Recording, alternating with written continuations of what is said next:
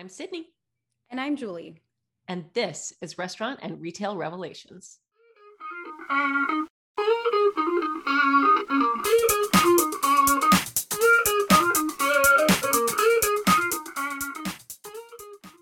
Welcome to episode 37 of Restaurant and Retail Revelations, a podcast spotlighting movers and shakers in the restaurant and retail industries.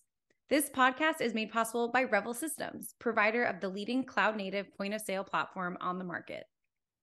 Before we get started with today's guest, I want to provide our listeners with just a little bit of background, as the person we're talking with today has a really inspiring story. That's right. And today's guest is Manny Busan, a small business owner based in Dallas, Texas.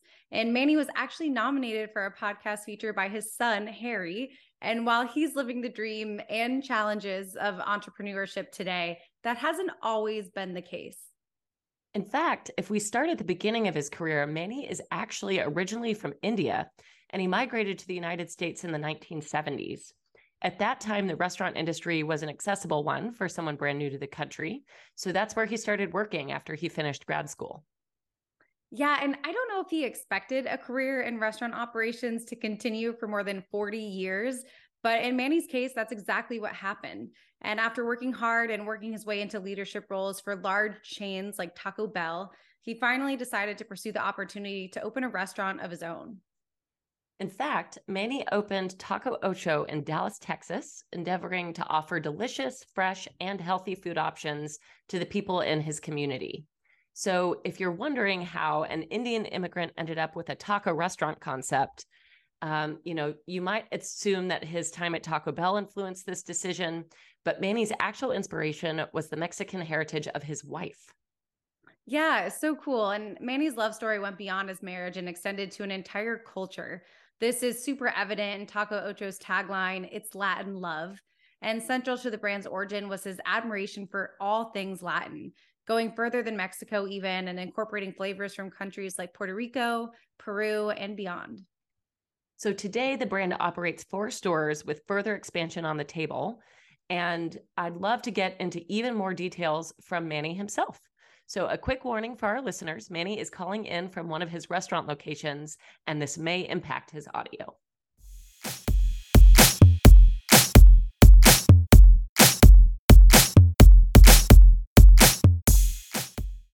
Manny, welcome to Restaurant and Retail Revelations. We are so looking forward to learning more about what makes Taco Ocho a favorite amongst taco lovers in Texas. So to kick things off, I'd love to start by getting to know you a little bit better. And I did a bit of reading prior to this episode and know that you are an Indian immigrant who came to the US in the 70s. And I'm curious what inspired you to begin a career in the food industry. So when I came here, I was an account executive for an ad agency. So I was going to school, and for me to get into advertising in a different country was not very easy. So the easiest thing for me to find was a job at a restaurant while I was going to school. Then I said, okay, that's how everything started. And then I actually began running a store, and then I was very successful. And then I became a district manager, and then so on. That's how I stayed in the business. That's fantastic. It's an inspiring story to, start and have to completely shift careers like that. And I understand that you eventually opened your first Taco Ocho location in 2011 in Richardson, Texas. And I know you've since grown the concept to 4 locations now, which is very cool. Can you tell us a bit more about Taco Ocho and just what makes your Latin-inspired cuisine unique?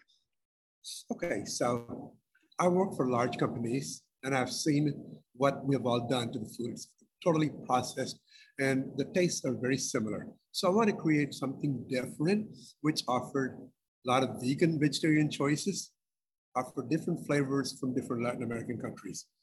So being married to a Mexican woman, I could actually travel and meet a lot of people and learn a lot of recipes which are not normally available in most restaurants in the US. So I wanted to create a menu which can't be duplicated very easily. Otherwise, in Texas, you'll see taco shops in every street corner, and they come and go. For you to survive, you have to differentiate yourself. That's why I wanted to create something with totally different flavors, so that way it can stick around. So I'm curious, is there a bit of Indian fusion as well? I heard you mention vegetarian and vegan options, which can be a departure from some Latin-inspired cuisines. And Mexican and Indian food are two of my absolute favorites. So I'm just curious, like, do any flavor profiles from your home country work their way into what you offer? Yes and no. I mean, all the ingredients I use are Mexican ingredients. All the spices I use are Mexican spices. The only thing, which is probably you can probably call it, I use turmeric in one thing, but they use turmeric in Peru as well. I wanted to bring vegetarian choices and vegan choices to people. So basically, I experimented with the Mexican ingredients and how could I create something which can't be copied very easily. So that's how we created like a very specific menu. For example, for vegan people on brunch menu, there's a thing called Revolta Vegano, and it's got a sauce made with the guajillo chilies and coconut milk. Okay, coconut milk is not very often used except in Colombia, so I can get away by still calling it Latin and not saying it's Thai or whatever. I love that. Next time in Texas, I'm definitely going to have to give your food a try. And it sounds like you're experimenting with some really cool recipes there. Based on some reading that I did in advance of this call, I know that you've got more than 40 years of collective experience in the restaurant industry. And I know that you've also worked for chains as large as Taco Bell before going out on your own. And I'm just curious to know, what's the biggest takeaway that you'd like to share with our listeners in terms of what it takes to run a successful restaurant, big or small? No, running a big chain was easy.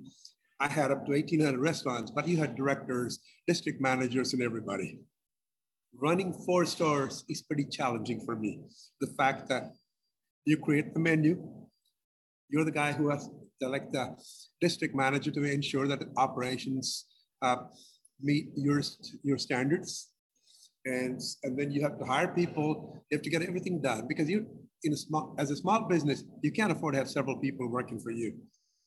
And now, especially after COVID, it's been very challenging. Before COVID, we're growing business almost 24% over last year.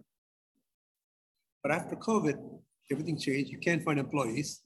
The ingredients are so expensive right now. It's been very challenging.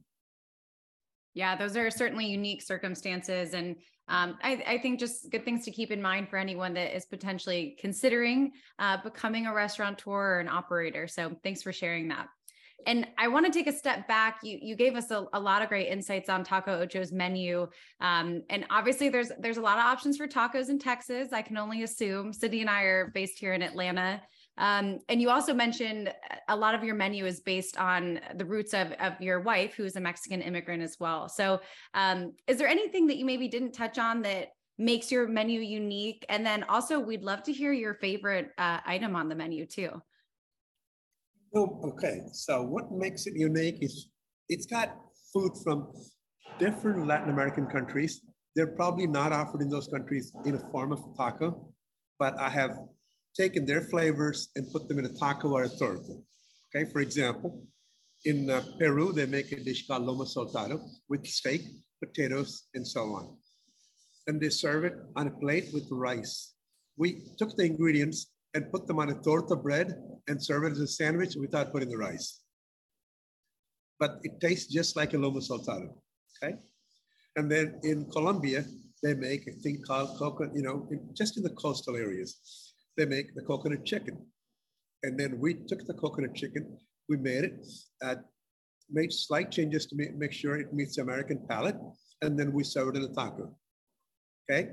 In Ecuador, they make a thing called carne colorado.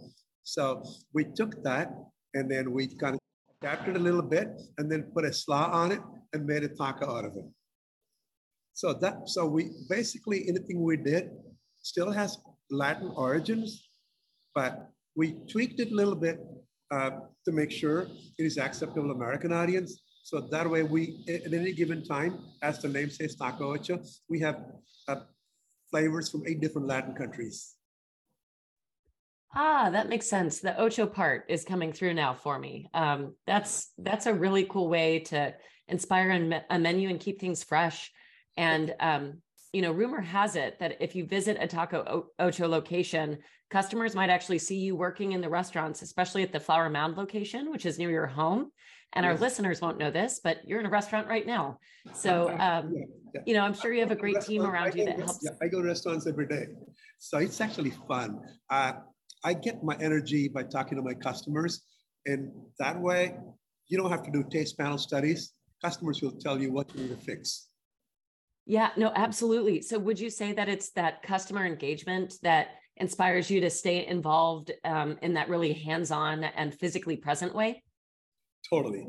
So I learned when I worked for a large company before, they spent millions of dollars and launched a product called, which is specifically made for people to lose weight. In all the testing, it showed very, very successful. When we actually launched the product, it was a major failure. So even though I look at the stats on taste panel studies and whatever, I go by my gut feeling talking to the customers. That's how every product I launched was successful, except for one where I did not talk to the customers. I launched it, and I'm going to pull it in February. You got to talk to the consumer. That makes a lot of sense. And I think that's great advice. And you spoke to some of the challenges that you're still experiencing in this kind of post-pandemic world. And it's one of the challenges, but also benefits, is online ordering and delivery still reign as really popular options for a lot of customers. I'm curious how Taco Ocho adapts and meets the demands of this on-the-go consumer that's really emerged as a result of the pandemic. So I was actually one step ahead of this. Before the pandemic, I wrote a strat plan for myself, and we wanted to get 31% in digital sales. But I was reading in restaurant news that Panera had 31% in online and digital sales. I said, if they can do it, why can't I? So I started using the online with a company called Chano. It's a very well-run company. And then actually implemented DoorDash way before the pandemic. So once the pandemic came, we were already prepared. We had done extensive advertising about our online ordering system and so on. So it did not hurt our stores as much as some of the concepts who were not ready actually had a lot of problems when they closed the stores. So during the time of pandemic, 70% of our sales came from to-go orders. Okay, before that, 70% was dine-in, 30 to go. It completely flip-flopped. But what is funny is, even though the pandemic is over, my to-go sales are still 48 to 50%. That's crazy, but that trend seems to have stuck. Yeah, it's fascinating, the appetite that has lingered for that flexibility in dining options. And it's really excellent for your team and for your brand that you were ahead of the curve there. I've loved getting to know more about Taco Ocho today, and I just feel like this is a brand on the move. It's one to watch. So I'm curious to ask if there are any exciting milestones, growth plans, or in-store events coming in the near future that you'd like to share with our listeners. So in-store events, I'm actually planning to do a very, very awesome Valentine promotion. Okay, so we'll really deck the place and actually, give. Let's say if somebody brings his date, she will get a strawberry margarita or a red wine on the house. And then we're going to give her flowers. And then we're going to bring mariachi in the stores and actually do a fantastic Valentine promotion. That sounds really fun. I love a good Valentine's Day promotion. Manny, we sincerely really appreciated just getting to spend some time with you on the podcast today. And thanks for sharing just all the great things that make Taco Ocho such a great option for anyone craving some Latin-inspired food if you're in Texas. So we really appreciate your time. Hey, thanks a lot. Okay, have a wonderful day. I think it is so cool and rare that Manny continues to work alongside his employees at the very concept he founded. I agree. You can truly see his love for the customer shining through in the fact that he enjoys engaging with them in person at his different restaurant locations. Beyond his love of customer engagement, I'm inspired by his story of perseverance, and my appetite has certainly been piqued by that incredible Taco Ocho menu. I know it would certainly be a tricky decision choosing between the fresh tacos and tortas. So good. And while I could talk about food items with you probably endlessly, I do believe we've reached the end of today's episode. So to all of our listeners, thank you so much for joining us. Absolutely. We are so grateful for your time and attention. And I believe thanks is also in order for Manny, who so graciously carved out time to share his story with us. Whether you're a first-time listener or coming back for extra helpings, make sure you like and subscribe to Restaurant and Retail Revelations on Spotify, Apple Music, or wherever you get your podcasts so that you never miss new content. We'll be back soon with even more revelations.